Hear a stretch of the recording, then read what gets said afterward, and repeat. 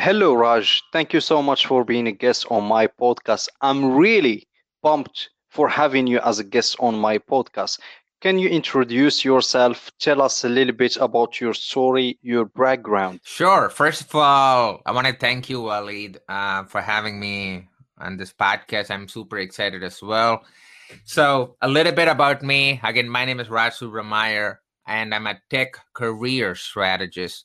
So, I help people specifically in the tech industry to find their dream jobs and become successful leaders in the industry. I've been in the tech space for over 15 years and I've gone through so many different roles and I use those experiences to help people. So that is the main part of my job. I also write for a lot of publications and tech companies. And finally, I speak at a lot of conferences and private events for companies as well. So that's what I do. In terms of my story, yeah, it's a long story, but for your listeners, I'm gonna keep it succinct within 2-3 minutes. But yeah, as and when I go through the story, yeah, we can keep talking about various other topics as well. So let's start with my story.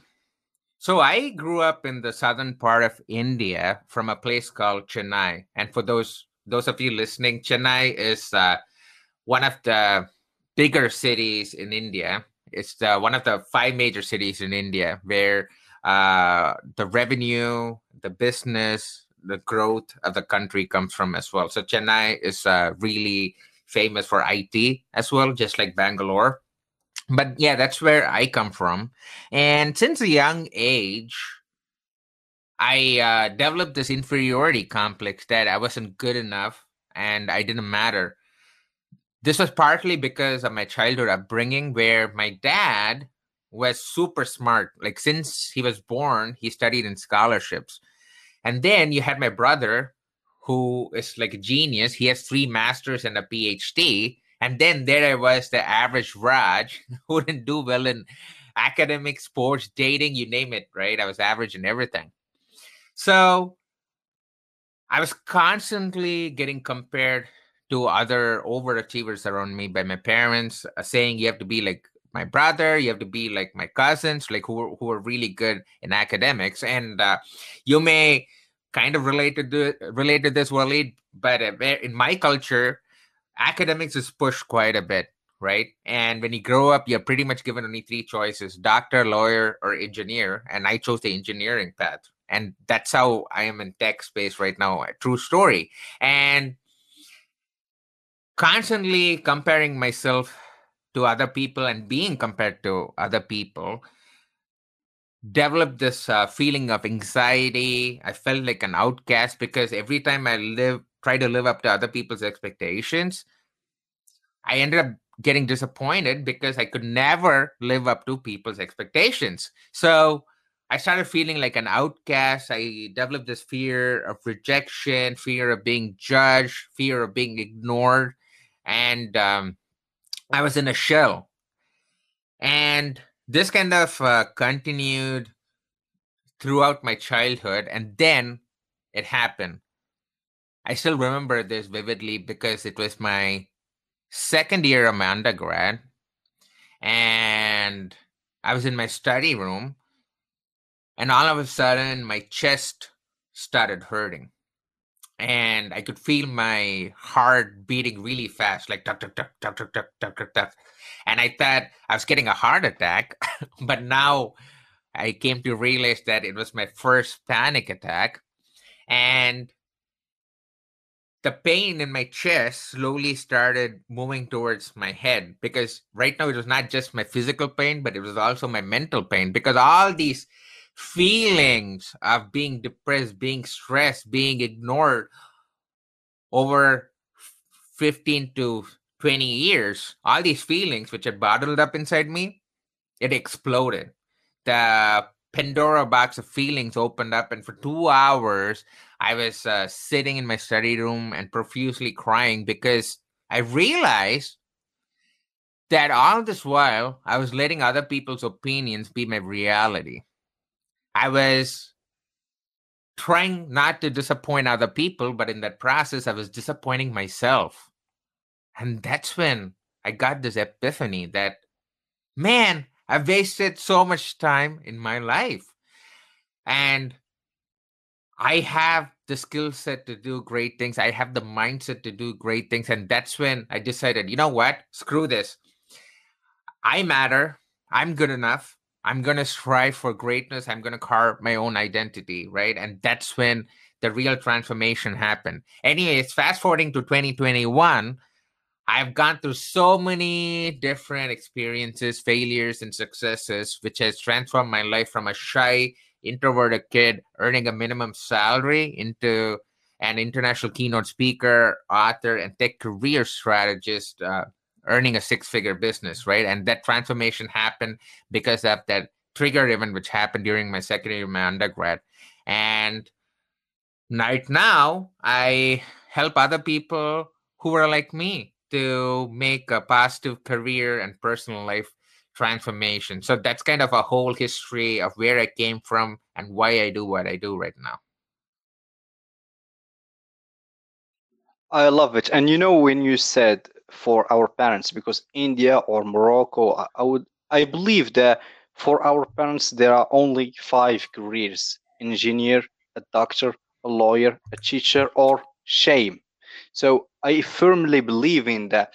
When you were talking about this point, the comparison, and always our parents are comparing us, for example, when we were in elementary school and you get, let's say, an average mark, the first thing that they do is, your friend, what was his mark? And Exactly. it's really, yeah, and it's really disappointing for ourselves because it makes us feel like we are not worthy, we are not good enough. So years after years, we start developing a low self-esteem. How did you move from the feeling of being overwhelmed by the guilt of always being compared to someone else to be the person that you are today? Because I know it's not something like you switch on and off and you get over overnight. It's something that takes a lot of time, a lot of hard work. So how did you do Great it? question. So, first of all, it starts with shifting your mindset from a place of scarcity to abundance. So, what do I mean by that? We all live in this artificial world where we think everyone is watching each and every step we take. Everyone is there to get us, everyone is there to one up us. But the actual reality is no one gives a shit about you, except you're probably a few trusted friends or family members, because everyone has their own story, has their own problems, and everyone are progressing in their own way. So you have to realize that first, that you are in control of your journey, you are in control of your own life, and that starts with a mindset shift, right? So that's the first thing. The second thing which I did to help me get to this level was I just took a paper and pen and started writing down a list of my fears. So I had fear of being judged, fear of rejection, fear of public speaking, fear of being ignored. So I wrote all these fears down, and then I decided to tackle each of these fears one by one. I came up with a strategy of what I wanted to do. I methodically started dissecting my fears. So let's take a couple of examples. So, first example could be fear of failing, which was one of my fears. So, why do I have that fear of failing? So I started analyzing it, and the main reason I had the fear of failing was I was going to let the society down and other people down. But when I came to the realization that, you know what, screw other people, I'm doing this for myself, it really helped. So when I came to the US, United States, in 2008 as an immigrant, I still remember this because it was one of the highlight moments in my life. So I came in on August 31st, 2008, and on September 7th, 2008, Lehman Brothers, one of the biggest financial firms, which was who were present in 2008, became bankrupt, and that kind of triggered the whole recession. And getting jobs during that time was really hard. And as an immigrant, if you wanted to work in the United States, you needed companies to sponsor your work permit, and no one was ready to sponsor me. So I was left with two choices. One was leave and go back to India from where I came from with half of my international students. So I came to do my master's in software engineering here in the US, and half of them were international students. So half of them left, and I had the option of just taking that path.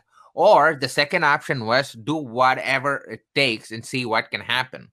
And luckily, I chose the second option. And that one decision I made was instrumental in every aspect of my growth, right? And the reason I was able to make the decision was I didn't have the fear of failing, because I realized that I was doing it for myself. And what that does is it fuels you to do more things when you have that mindset. So from the beginning of 2009 till end of 2009, I applied for 1,293 jobs, 1,293 jobs. And guess how many callbacks I got from 1,293 jobs? That's a great guess. Zero. So I got 4 callbacks, and I converted one job out of it, and that too, it was not a full-time job, but it was an internship. And for all the math nerds listening to this, it's a 0.3% conversion rate.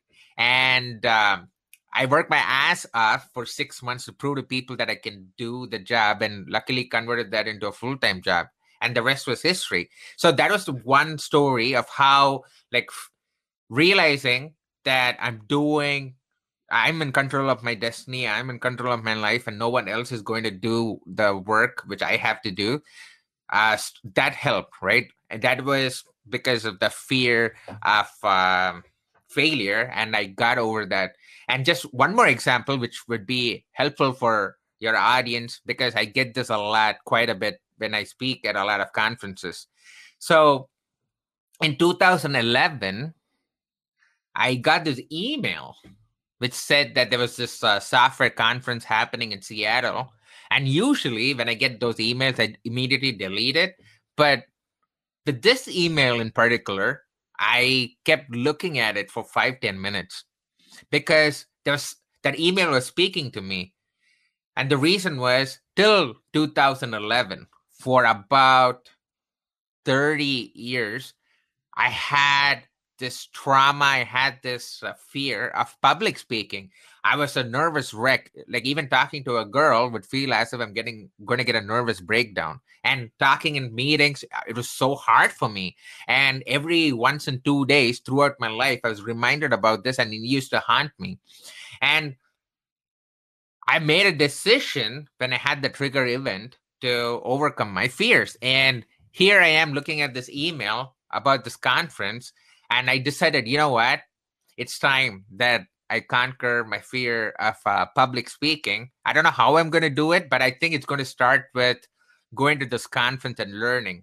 And I spent $3,000 on my own money, and at that time I was broke. I didn't have money, so I used my credit card to go to this conference on my own accord. And there, I was able to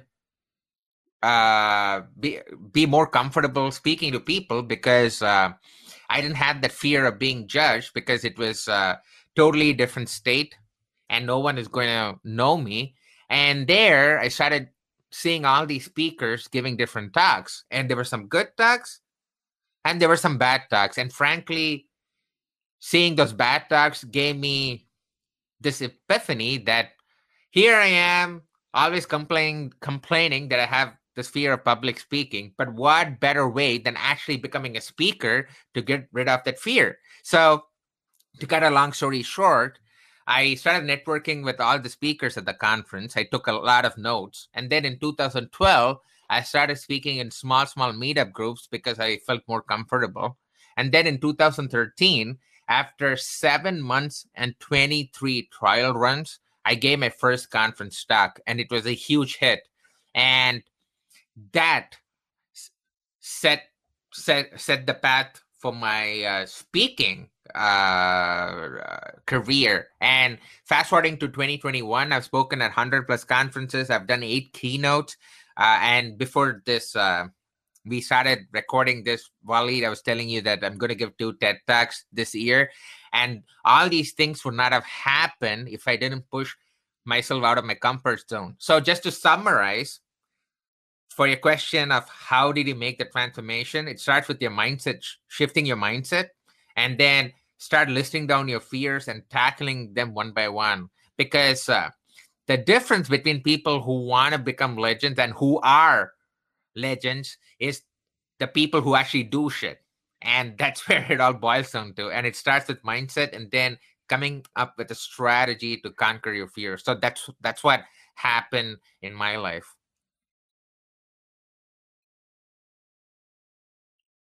Amazing. It just reminded me of Let's Do Epic Shit. And you are doing some really epic shit. I'm really curious about one advice that you can give to some, like to young Raj who was 17 years old. What would be your advice? My main advice to people would be, don't let other people's opinions be your reality. That is number one. Because this is the thing.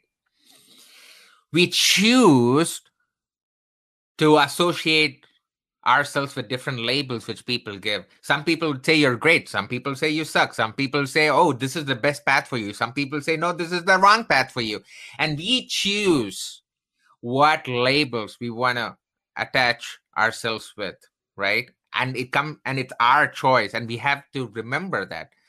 Quite often what happens is we just take these labels which people give us and then use that as our identity, and it is a big obstacle for your growth. So don't let other people's opinions be a reality. In fact, the funny thing is, I remember I was watching a TV show, and I believe this TV show is called New Girl. Is super funny. I highly recommend it. And one of my favorite characters says this, and it is so profound. And this is what he says: when I look into my suggestion box, it is full. People have a lot to say about the way I live my life, but I pay attention to only one comment card. You know what the card says? It says, great job, and now keep it up. And you know who filled up that card? Me. And you know how I know? Because I recognize my mother freaking handwriting. So that is so true. People have a lot of things to say about how you live your life. I would say screw other people and live a life for yourself, because you have only one life, and you have to decide in which path you want to go to. And that is my biggest advice, which is don't let other people's opinions be your reality.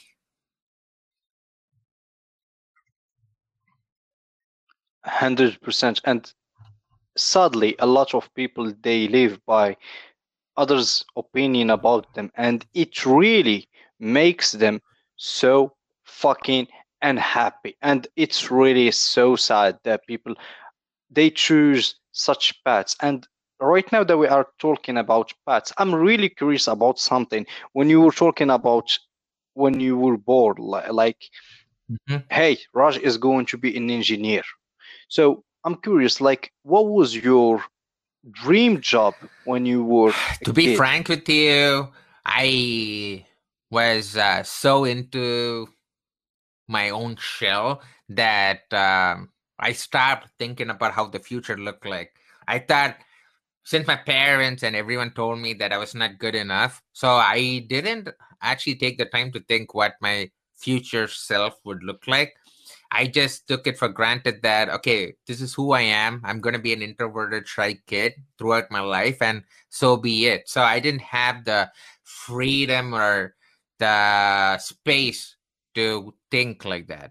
But once I had that realization and decided to transform, my only goal was to overcome my fears and make people notice me no matter what. And I decided that, you know what? I'm going to make people notice me. I'm going to build my own fame, credibility, and impact people. That was my only goal. And I had a really broad and open mind in the sense, whatever opportunities come my way, I'm going to take it and see what happens with that. And having that mindset really helped me because I started off as a software developer, and then I moved into software testing, which is a developer trying to fix problems in your software. And then I went through so many different leadership roles, and then I got into a role called what is it's called developer evangelist, which is speaking at different conferences, doing R&D, being the face of the company, and now I'm running my own business. So all those things would not have happened if I had not kept myself open, kept my mind open to different opportunities. So, frankly speaking, I didn't have any particular thing I wanted to become, but the only focus was to keep growing and then uh, keep going one step at a time. And right now, I can't even believe since where I started and what I'm doing right now, I've done so many different things, which is crazy.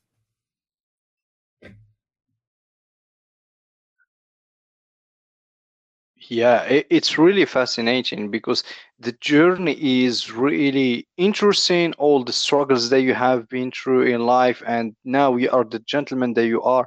It's just fascinating. This reminds me of someone that I know who is really going through some bad shit, and you know, that person, I believe that she really has some great potential to do really amazing things, but the issue is she denies jobs because she doesn't believe in herself, and she is saying that she needs to work on herself first to grow as a human being, then start working on jobs. And I always say to her, listen, there is no such thing that pause in your life, getting yourself your shit together, then getting a job. It doesn't make any sense to me because Mm-hmm. life is about, it's a journey.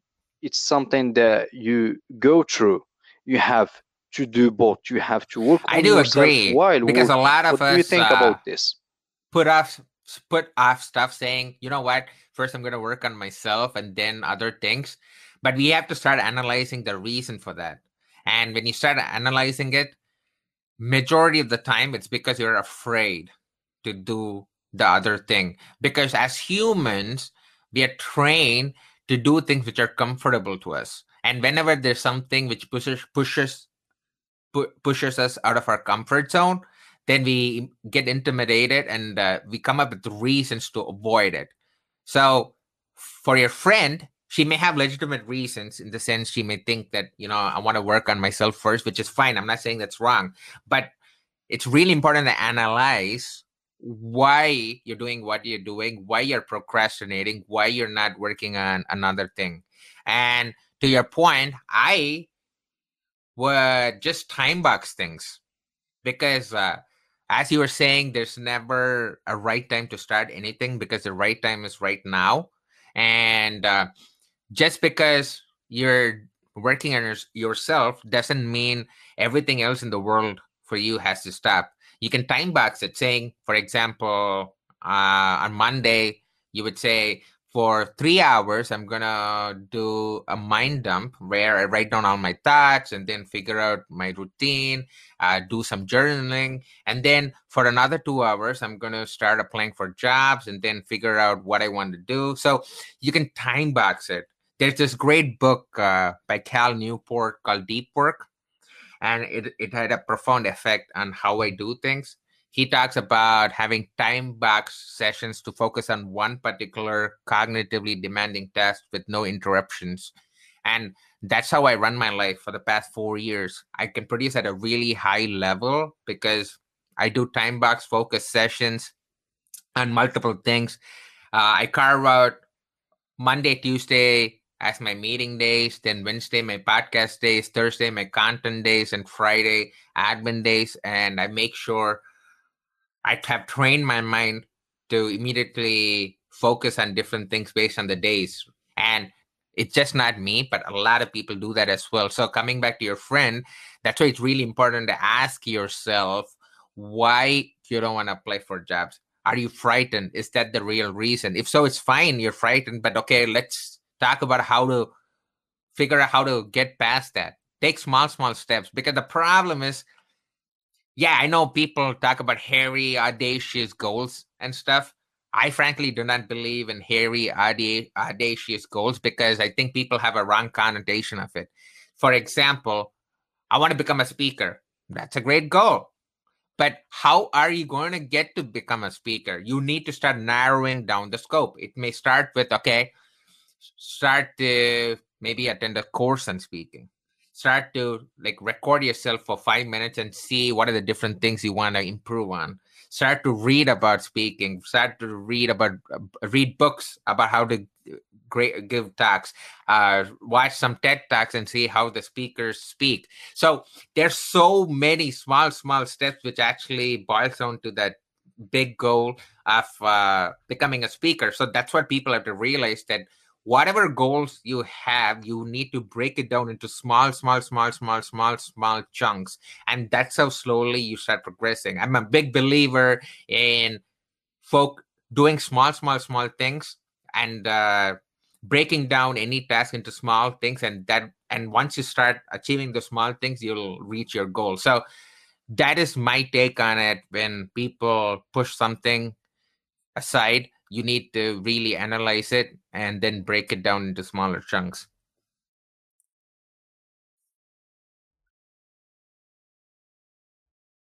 I love it. 100% I agree with you. And you know, the thing is, I'm really curious about something. Like, I always said that I'm really lucky. I don't know if it was luck or something else, but since I was a kid, like I always, when people ask me, what do you want to do with your life? I always answered with two things. And like, since I was a kid, it was the same answer. And it was either musician or entrepreneur. So I suck at music, but I have a great taste in music and listening to music. But if you ask me to produce any kind of music, man, it's horrible, like for real. But I'm lucky that I'm living the dream of being an entrepreneur. So my question is, Mm-hmm. whenever you are working with people, do you like the majority of people that you meet, are they working or on the fields they were dreaming of working when they were kids, or the majority of people they have gone through some shift that they are not interested Yeah, that's into a great question. their So dream I jobs see two anymore? personas of people. One who are in the job they wanted, but they feel stuck and do not know what the next step is for them. And they feel that they cannot go any further right now, and they're looking for a change. They're looking for guidance. That is one personas of people I work with. And usually all my clients are mid to senior level folks in the tech space, and that's who I coach. And that's first persona. The second persona of people are people who want to get into the tech space, or they're already in the tech space, but they realize that they're probably at the wrong job, and they are trying to see what are the other jobs they can do within the tech space itself, or non-tech folks trying to get into the tech space, right? So that is the second persona of people. So usually it all boils down to one thing, where just because other people are are doing software development, they think they have to do software development. That's why all my clients who work with me, I take them through a series of exercises to figure out what are their strengths. And based on those strengths, we start mapping it to different type of jobs which would align with those strengths. And based on the jobs we identify, we'll figure out whether he or she is pursuing that particular job which aligns with their strengths. If not, how do we shift to a job which aligns with their strengths? So I take them through a series of exercises to make sure that they're doing something they're more passionate about, and they're more they get more joy from, instead of just doing something else because they were asked to do that, or somehow they ended up in the job, right? So I do take them through a series of exercises to make sure they're working in the right jobs, and then figure out what their dream careers are as well. So those are the kind of people who usually approach me, and those are the kind of people I usually help as well.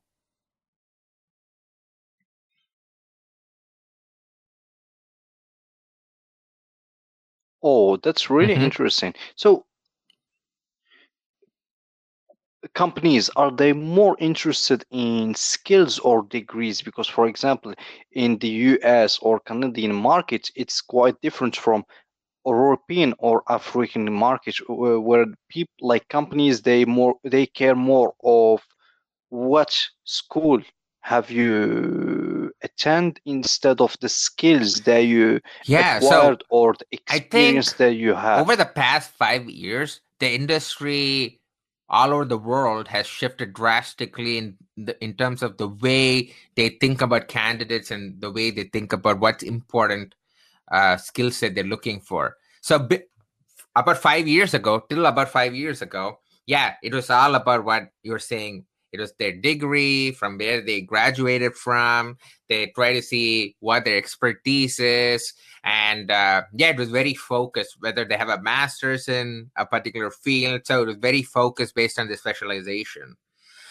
But in the past 5 years, we have seen technology changing drastically. And if you specialize in one thing, it changes immediately, like within a couple of months, with another technology. So the name of the game right now is being jack of all trades and master of none, where you need to know a little bit about everything so that you can adapt to any type of technological change in any industry. And I think that's what people are currently looking for. They're looking for what are the different things you're exposed to. So since I'm from the tech space, some examples could be a person would know how to program or develop software. A person would be giving conference talks. A person would be really good in terms of volunteering and giving back to the community. So it's all these things which actually helps companies make the decision, and that's all these things boil down to one particular thing, which is your personal brand. And I think your personal brand is what is more important right now. It's not just your masters, it's not just your certifications, it's not just your courses, it's not just where you graduated from, but it's all these things packaged into a really valuable, attractive thing which people can look at, so that companies come to you instead of the other way around, right? Just to dumb it down a little bit. So think of it this way. Say you've been buying your favorite body wash for the past 8 years. So what's the reason you're buying that body wash? So the reasons could be multiple, where you like the fragrance of the body wash, you like the price of the body wash, you like the color of the body wash, you like the packaging, you like the durability, you like the holdability, and you the scent that yet you saw there's so many facets of The that body scent. wash, which is making you go to it again and again for over 8 years. And our careers are the same way. It's not just because of you're speaking. It's about all these things packaged into one attractive thing which people can look at, and that's what it's all about. It's how you differentiate yourself with other people. Because if you see, currently in the era of COVID, there are like the thousands of people applying for the same job. So what is going to set you apart from other people? What is going to make you more likable and more wanted compared to other people? And that's where your personal brand comes into picture. So I think that's how the industry has changed, and right now it's all about building your personal brand. So that's why when I work with clients, I do not just work on just leadership. I work on communication skills. I work on time management. I work on mindset. I work on skill set. I work on technical stuff. So it's about different facets of these things, right? And also I work on social media presence, because in this digital age, it's really, really important to have a social presence. Like you and me know about that, and we are active on LinkedIn. And similarly, I would highly advise at least people in the professional space, in the tech space, or in the health space, or finance space, you should be active on LinkedIn, because that's where your next dream job is. That's where you can build your network. In fact, my last 4 jobs was from LinkedIn, and it's been about 9 years since I actually wrote a resume and applied for a job. So that is the power of LinkedIn. So all those things you got to keep in mind if you really want to stand out from the crowd during these times. And in fact, I talk about these things in my book as well. But just since you asked, I would say the personal branding is really, really important.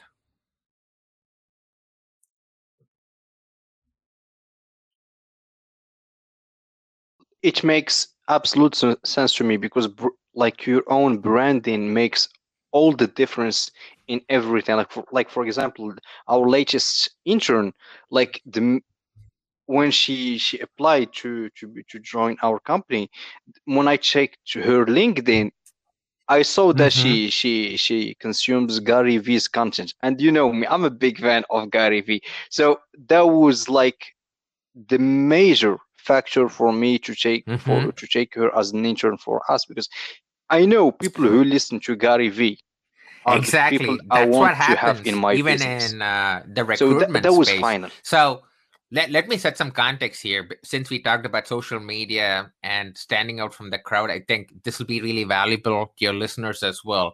So coming to LinkedIn, people do not know that everything you put on LinkedIn is actually indexed by Google and is rich SEO information. So what do I mean by that? Say, for example, a recruiter is looking for a software developer job or a marketing intern. They use softwares where they key in different words. Say, for example, if it's a software developer, they're going to key in words like programming, Java, C sharp, like some name of programming languages, and then some terms which people use in the tech space. They key those. They put in those words in the software, and the software starts scanning through LinkedIn profiles and other social media profiles. And if you have those keywords on your LinkedIn profile, then you are going to stand out from the crowd. And your name is going to show up in the first 10 results of Google. That's why it's so important to make sure you utilize all the sections of LinkedIn and add those keywords appropriately in your about section, in your experience section, so that your profile is more visible than other people's profile. And talking about standing out from the crowd, your the one you mentioned is a perfect example. You saw the person was following Gary Vee's content. Similarly, that's where hiring managers also look for, because if they're 4 software developers, all for having masters and all for having great coming out from great schools, if one person has showed the proactiveness to engage with other people's content and share articles or post articles on LinkedIn, he or she is going to be selected compared to the other 3 folks. So that's why all these small things which are talking about, they all make a difference. So that's why if for those of you listening, if you don't have a LinkedIn profile, just pass this podcast right now. Go create a LinkedIn profile. And if you already have a LinkedIn profile, make sure all the sections of LinkedIn is updated correctly as well, so that you will stand out in terms of your profile compared to other people.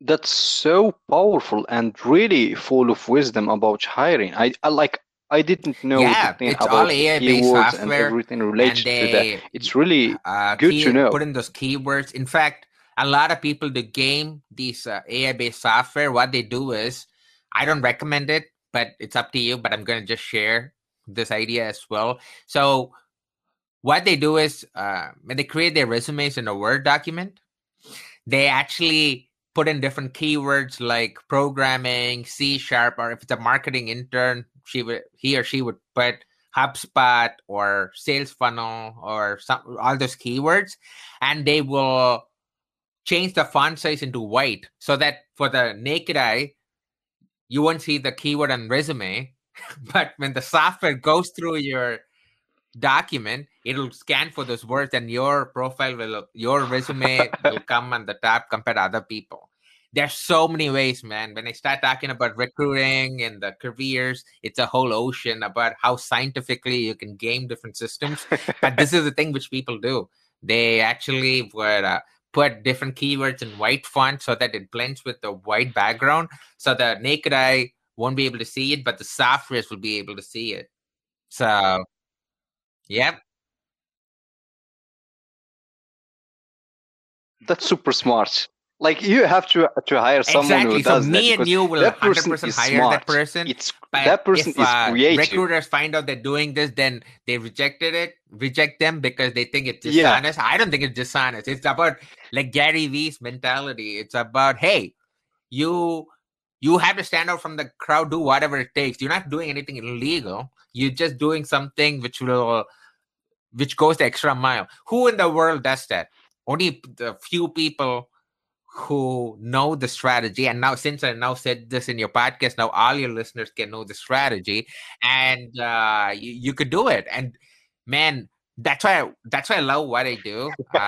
When I help people in their career and personal development, there's a lot of science related to it. Of course, I always start with mindset and belief system. That's number one. Otherwise, nothing can happen. If I show strategies, if I teach them strategies, if they're not ready to change, then nothing happens. But after the mindset and belief system, it's all about strategies. My whole life is about strategies. My calendar is time blocked. That is a strategy. The way I do content is a strategy. The reason I speak at conferences is a strategy. Everything has an ideal goal. You never should do anything blindly, because you always constantly have to keep asking yourself, okay, why am I doing what I'm doing right now? Is this something which will reach me towards my goals, or is this something digressing from the goals? So you need to keep asking that to yourself.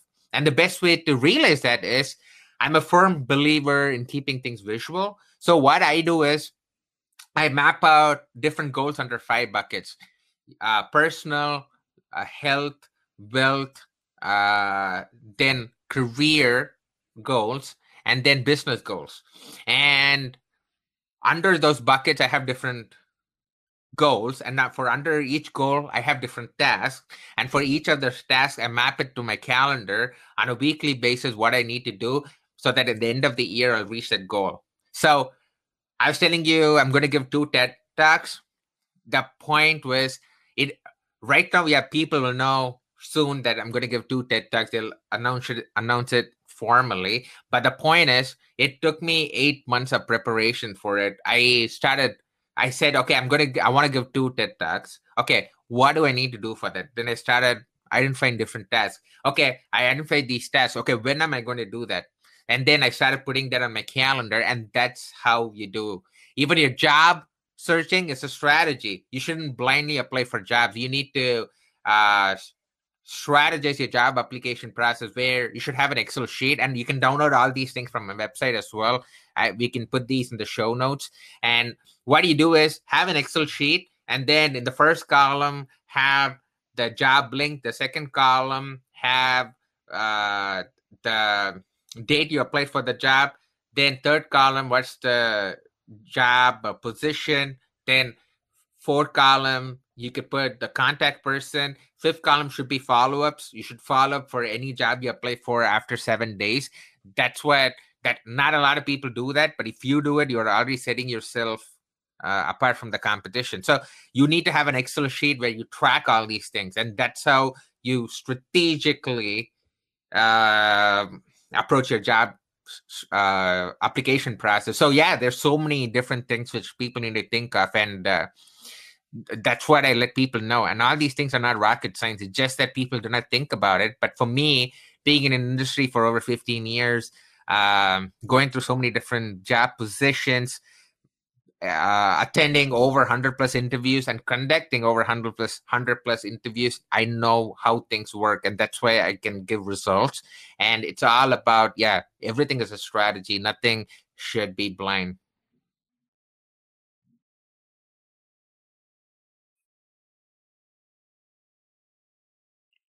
100%. I agree with you because life is about strategy and action. And if you don't do both, you are not going to win in life. Which, like Mm-hmm. earlier, you said something and about hiring that person. Like both of us would hire that person because it's that person is so smart. And I agree with you, which led me to think like one of the things that always fascinates me is that the HR when they hire versus the founders when they hire. For example, the HR, they wouldn't. I'm not saying all of them, but the majority of them, they would care more about the resume and what it says instead of the mindset. Yes, skills are important, but skills alone are not enough. You have like I'm talking about myself. For me, what matters the most is the mindset. Like that is a must. Like I cannot hire someone or have an intern with really a mediocre mindset. Like for me, that's not non-negotiable thing. Like the mindset is the first thing. Then I would care or not about the skills because I know the skills you can learn them, you can master them, but the mindset is going to be my main focus. What do you think about that kind of perspective, like HRs versus owners when they hire? Why do HR focus more on the resume itself while the owners they are more Yeah, that's a oriented great toward distinction there. I their believe the mindset, that HR extra folks, they're mile? just doing their job. So based on their job description, they're used to hiring people in a certain way, and they still try to hire in the same way. And that's what differentiates HR people in Google, Facebook, and Amazon compared to HR folks in other companies, because the people in big companies have realized that getting good candidates is just more than one skill. It's multiple skill set, which we've been talking about throughout this podcast. But when it comes to founders, they're entrepreneurs like you and me. So we just talked about hiring a person who would probably look at a Gary Vee video compared to another person. And the entrepreneurs get that because when they started the company, they were in that mindset. They were inspired by people and other influencers like Gary Vee, and they know that the odds are if a person is, say, for example, watching TED Talks or have been speaking at conferences and sharing content of Gary Vee, that means it shows sign of a growth mindset. So even if the person doesn't have the skill of for the job, they could learn that on the job. But if you have that mindset, like we were talking about, and the aptitude to learn, that's what actually matters. And I firmly follow that even in the tech space. When I was a manager and I recruited my own team, I didn't give a shit about the resume. Of course, the resume will come to me, but then, for example, when I was working for Expedia, the travel booking company, I I was tasked with building a team from scratch, and the HR person was giving me all these resumes which said masters in computer science, masters in computer engineering. Then I was saying, wow, you are getting resumes with all masters. I find it really interesting. So, uh, did anyone without a master's actually apply for this job? I was just curious. Then she said, no, I was doing you a favor by just screening them beforehand so that you can just look at the right candidates. Then I said, you know what? I want to see all the resumes. Don't just send me the master's one because I like to look at what people have done. And then to cut a long story short, the team I formed, this was for a software job. One person was a bachelor in mathematics, BA in mathematics. I hired him because he had this really creative mind and ability to learn, and he had shown that in all of his projects where he had learned programming on his own accord to build stuff, although he didn't officially have this master's in computer science, but he had shown me signs of willing to learn. Then another person I hired was a PhD in astrophysics. He had showed great mindset in terms of fixing complex problems with simple solutions. That's what I figured from the resume, and I wanted that type of person. Another one was a normal vanilla master's in computer science person, and he had shown that he likes to contribute to the community by blogging, by speaking at conferences, and I love that. And then another person was not technical at all, but he had this knack of finding issues in the software because looking at his different projects and what he did, I really loved his story, right? So the moral of the story was this team was one of the highest performing teams in Expedia. And except for one, none of them had this master's in computer science, but they were really high performing teams. So that's why people need to realize that when you, there's no use hiring an exact copy of you. You need someone with a different skill set and different mindset in your team, because only when you have different minds, you come up with creative ideas, you come up with different solutions. That's why it's very, very important that don't go strictly just by their resume. Start looking at their LinkedIn profile. Look at who that person is. Look at who they're following. Look at what posts they're engaging. Look at what they're sharing, and those are all really important. And that's where, again, your personal branding comes into picture. What is going to set you what's going to help you stand out from the rest of the crowd? And that's what we have been talking about all this while.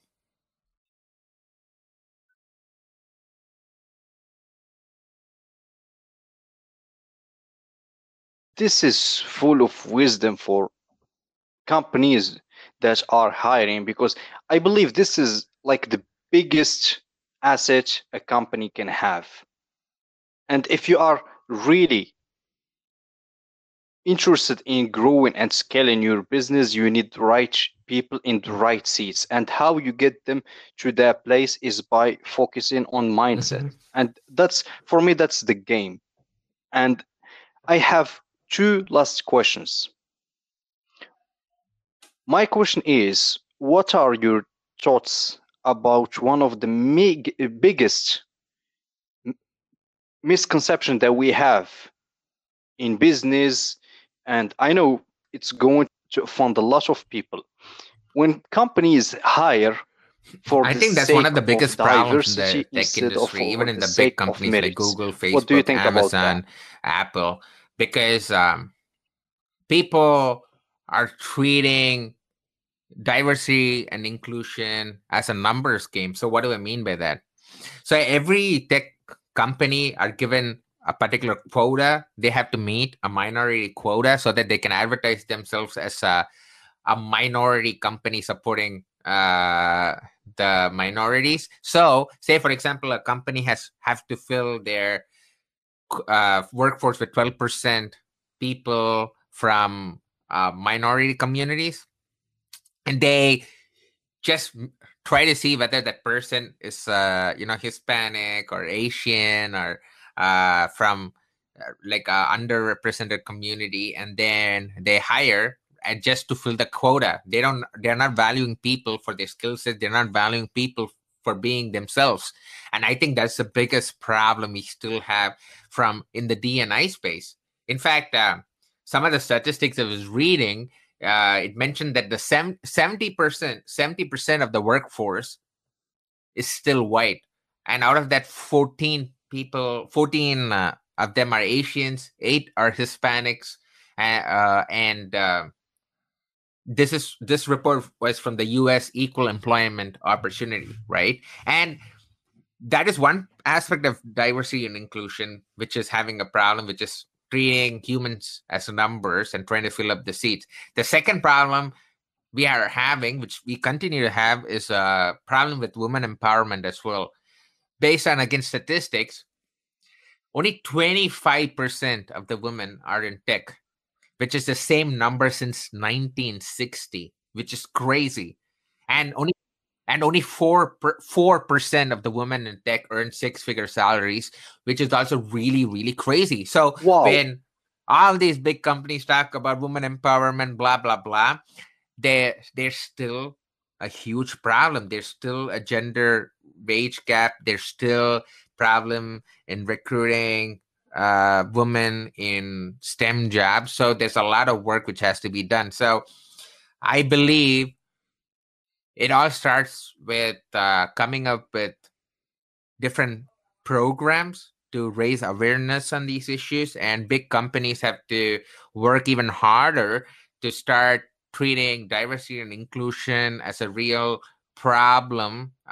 It's a people problem rather than looking at it from a numbers standpoint. And I think that's where it starts. And of course, a whole different conversation, which we may not have time for, is the problems with diversity and inclusion people are facing as well. But overall, that's what I think, where companies are treating diversity and inclusion as a numbers game, and we need to change that mindset.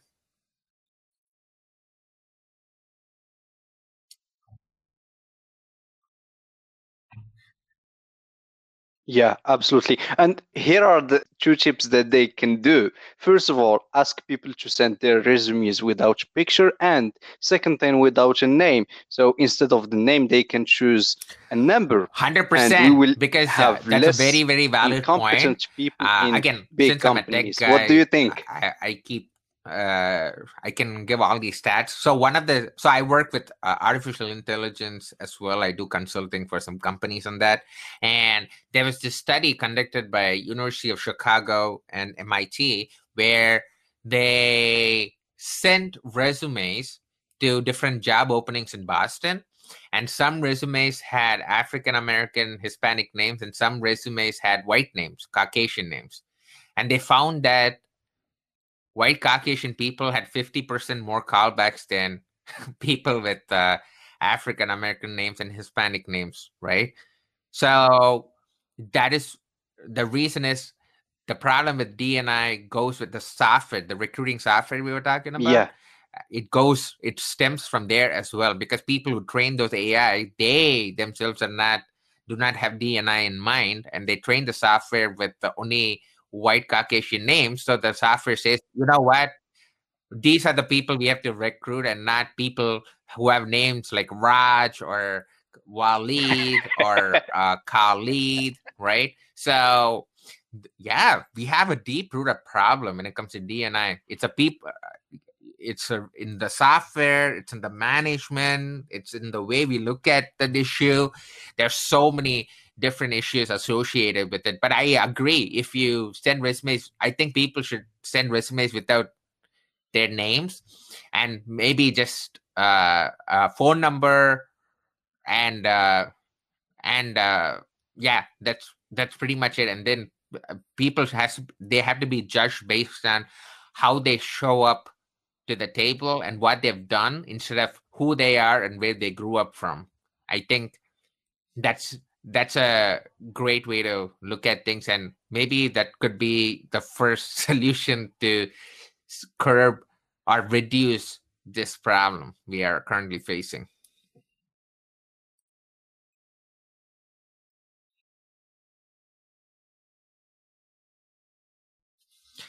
People yeah, it can. could be. So the So, two Raj, my last channels through question which to you people can is reach out how to me. can people First one reach out is to you? you can check out my website, which is rajsubra.com, which is RAJSUBRA.com. There, I talk about how I help people, what are the different services I offer. I have testimonials, and if people are struggling in their careers, feel free to reach out to me, and all information about me can be found on my website. And the second thing is, I also released my book last November, which is focused on the topics which we have been discussing so far. It's called Skyrocket Your Career: The No Bullshit Approach to Find Your Dream Job and Be Successful in It and Transform into a Rock Star. So I was lucky that it hit number 5 on the Amazon bestseller list twice, and it has helped so many people. So if you go to skyrocketyourcareerbook.com, skyrocketyourcareerbook.com, there you'll not only you can not only download the first chapter for free, but I also have a lot of templates like the job application strategy worksheet. I have a lot of sheets you can download as well.